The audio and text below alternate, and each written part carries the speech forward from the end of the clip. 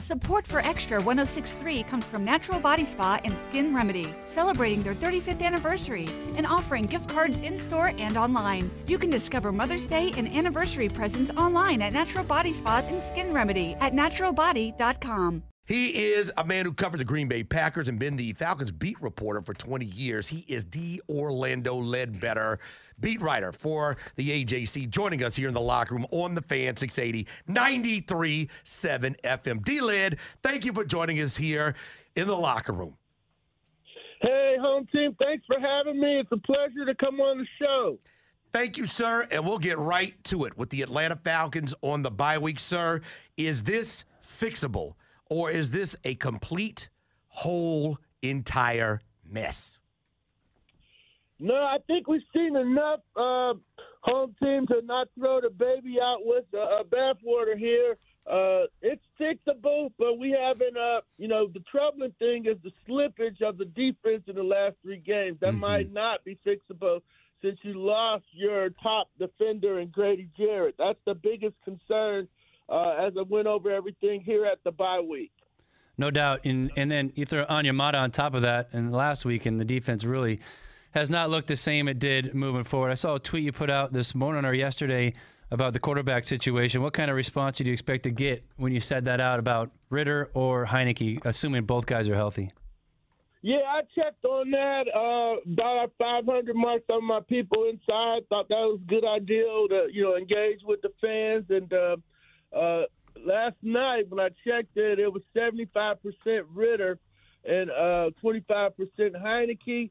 I mean, you can see he's got something there. He's got enough upside, to keep going and try to see if you can reach it. And, at the end of the year, if he doesn't make it, then you're back in the quarterback market. Whereas what Heineke is, he's a backup. He's 30. He doesn't have that ceiling. So I think that's the way the fans are voting right now. So report out earlier this week that Arthur Blank is not going to fire Arthur Smith this week, next week, or really anytime soon. He's expected to let this thing play out. Number one, are you buying that? And number two, what would have to play out over the remaining games for Arthur Blank to change his mind? Yeah, I think, a total collapse would do it. I'm buying the report because, if you just look at the history of Arthur Blank, he doesn't want to fire coaches in season, had to do it with Quinn. It just had gotten too bad.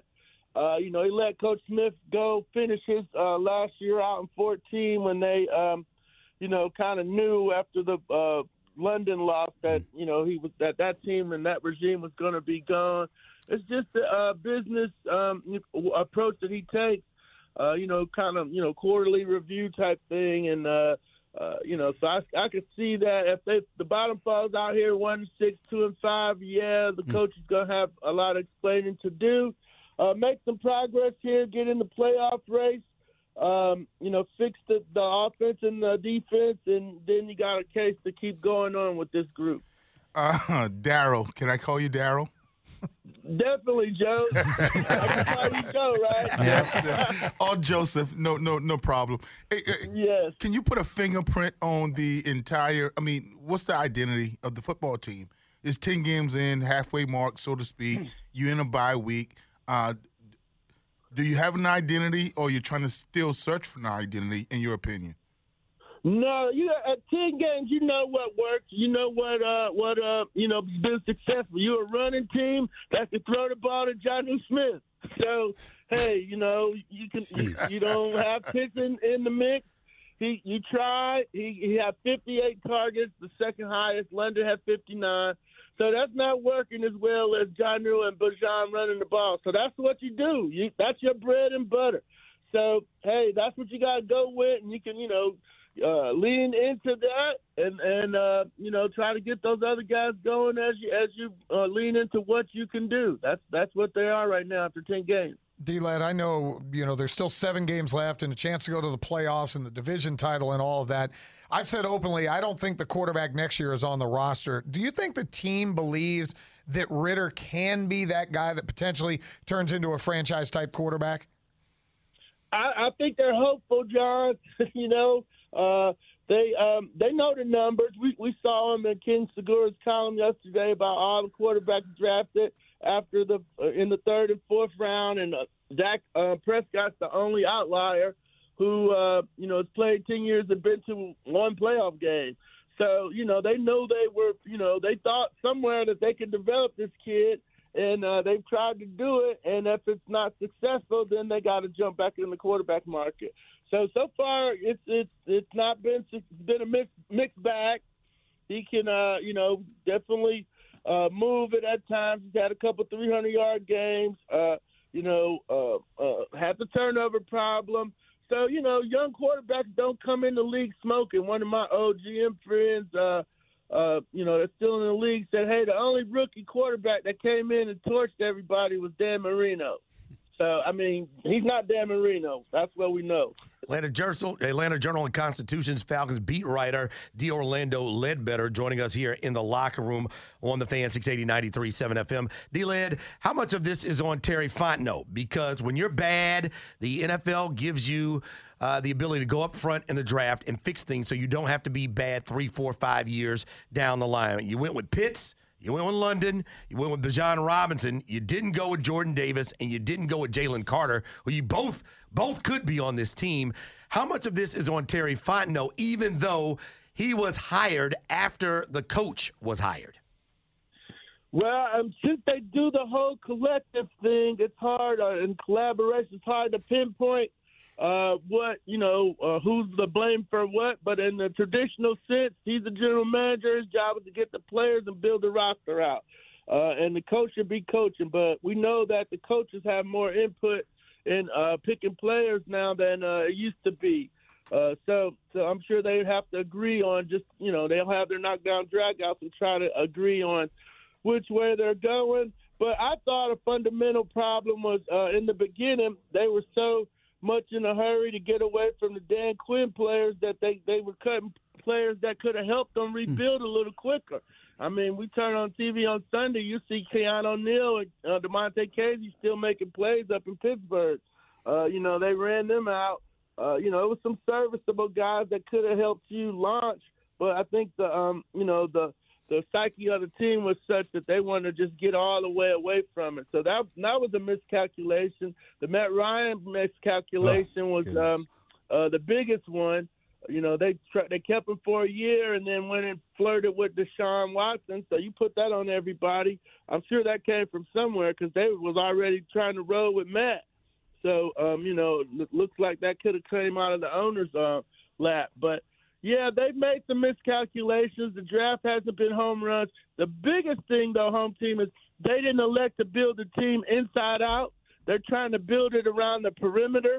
They neglected the offensive line and defensive lines. You could have had Penny Sewell, too, in that first draft, and he's doing a great job up in Detroit. Micah Parsons. Yeah, you blew the Michael Parsons pick on Jamar Chase. If you wanted a playmaker, you took the wrong playmaker. You didn't take Jamar Chase. There are some issues. You can do that with every draft, but you can't.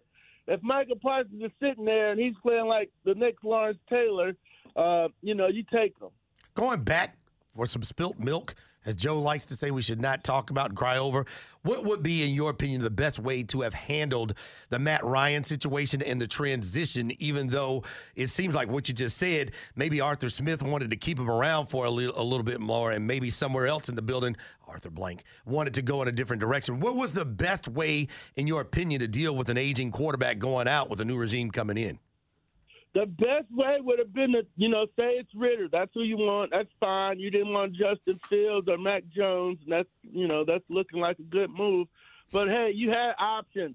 You bring the young guy in, and you let him learn under Matt Ryan for the next 2 years. How about that? Mm-hmm. And then you have a nice little transition into, your future. I would have thought that Matt Ryan would have been more helpful to Desmond Ritter his rookie year than Marcus Mariota was, and but you couldn't protect Matt. It was so it wasn't the pass blocking. They didn't have the pass blocking down. Matt was going to get hammered, so you would have had to get the young kid out there pretty much a lot faster. But that would have been the perfect transition. we only seen it in Green Bay do it from Favre to Rodgers. The Rodgers to Love isn't looking too good. That would have been the best way to move forward from the Matt Ryan era. D. Orlando Ledbetter joins us on the Hobson and Hobson Newsmaker line from the AJC.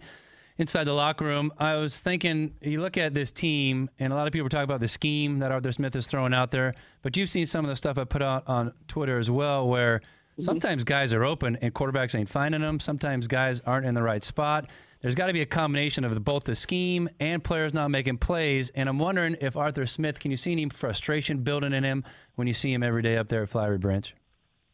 Yeah, a little bit. Your videos have been great, Joe. Kurt Warner one sent him over the edge, but I know in that one, guys were running the wrong way. Ball was being snapped at the wrong time. When you got free runners and stuff like that, something's going bad. So I put that on the coach. That's the coaching thing right there. If they in 9 games into the season and they don't know where to go, that's on the coaching. And, they let Charles London go to Tennessee. They got one less mind on the offensive side of the ball. Looks to me like they need a passing game coordinator because guys are, it's not coordinated properly. We saw Shanahan put that thing in place where that balls were in the air, for 40 minutes at a time, or he even figured out how to get Levine Toilolo open. So exactly. We've seen it work, but I got to put that on the coach, and maybe the coach needs to spend some more time with that, or have another assistant in there, a passing game coordinator to tighten that up. Everybody knew they had to get better at throwing the ball this year because they were 3 running, and we just haven't seen the progress in the passing game. Hey, Daryl, what does tanking look like in your 80 years of experience? What does tanking look like in the NFL?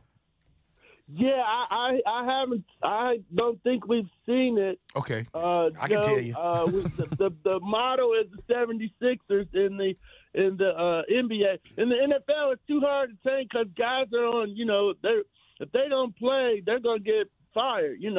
Their contracts are not guaranteed. So even you've seen, teams that should be taken, but the pride of the team won't allow them to. So I just haven't seen a tank situation work in the NFL, even though teams have, Carolina tried to last year, and then Steve Wilkes messed it up for us and started winning too many games. And, then they had to trade up to get the number 1 when they were trying to backdoor it. But, yeah, I haven't seen it. You've seen teams try to tank. You thought Arizona was tanking, but, they put Kyler Murray back out there to see what they got and got a W and fell out of first place in the draft situation. So we messed up their tank is what you're telling us. Yeah. They wasn't trying to win. They're trying to get Caleb Williams. But if you don't tank it and they don't, I haven't seen it. It's discussable now. But then just trade up. I mean, that's what, in retrospect, that's what the Falcons should have did. They should have traded up, got Trevor Lawrence off of Jacksonville, and then you'd have had a Matt Ryan to Trevor Lawrence transition, and they'd be in a much better place right now. Great stuff, D-Led. We look forward to talking to you a little bit later down the road. Enjoy the bye week. You were up there and you're grinding. You're at all the road games. So get some R&R for yourself, and we'll look forward to reading your stuff and listening to your podcast. The Bowtie Chronicles is always a good listen every week after the game, and we look forward to having you back in here in the locker room soon. Well, thanks for having me in the locker room, and all you guys take care. Keep up the great work. Love y'all. Thanks, Daryl. D. Orlando Ledbetter, AJC's Falcons beat writer, joining us here in the locker room on the Fan 680 93.7 FM. A lifetime of hard work, children laughing in the kitchen, family photos on a restaurant wall, a legacy that lives on. It all comes from the power of a conversation. Like the one Tommy Hall had with First Horizon Bank about taking over his father's Charleston-based restaurant business. Now the table is set for a whole new generation. First Horizon Bank. Let's find a way. Go to firsthorizon.com/Tommy. First Horizon Bank, member FDIC. Support for Extra 106.3 comes from Natural Body Spa and Skin Remedy, celebrating their 35th anniversary and offering gift cards in-store and online. You can discover Mother's Day and anniversary presents online at Natural Body Spa and Skin Remedy at naturalbody.com. Hi, I'm Mark Beckham with Atlanta Ramjack. We specialize in only foundation repair. What is foundation repair? Foundations sink or settle. These issues need to be addressed. It only becomes more costly the longer you put it off. What is the biggest cause of foundation problem? Either poor construction, inferior site preparation, or weather. Drought causes cracks in your foundations. If you see any signs of foundation issues, please contact us at atlantaramjack.com.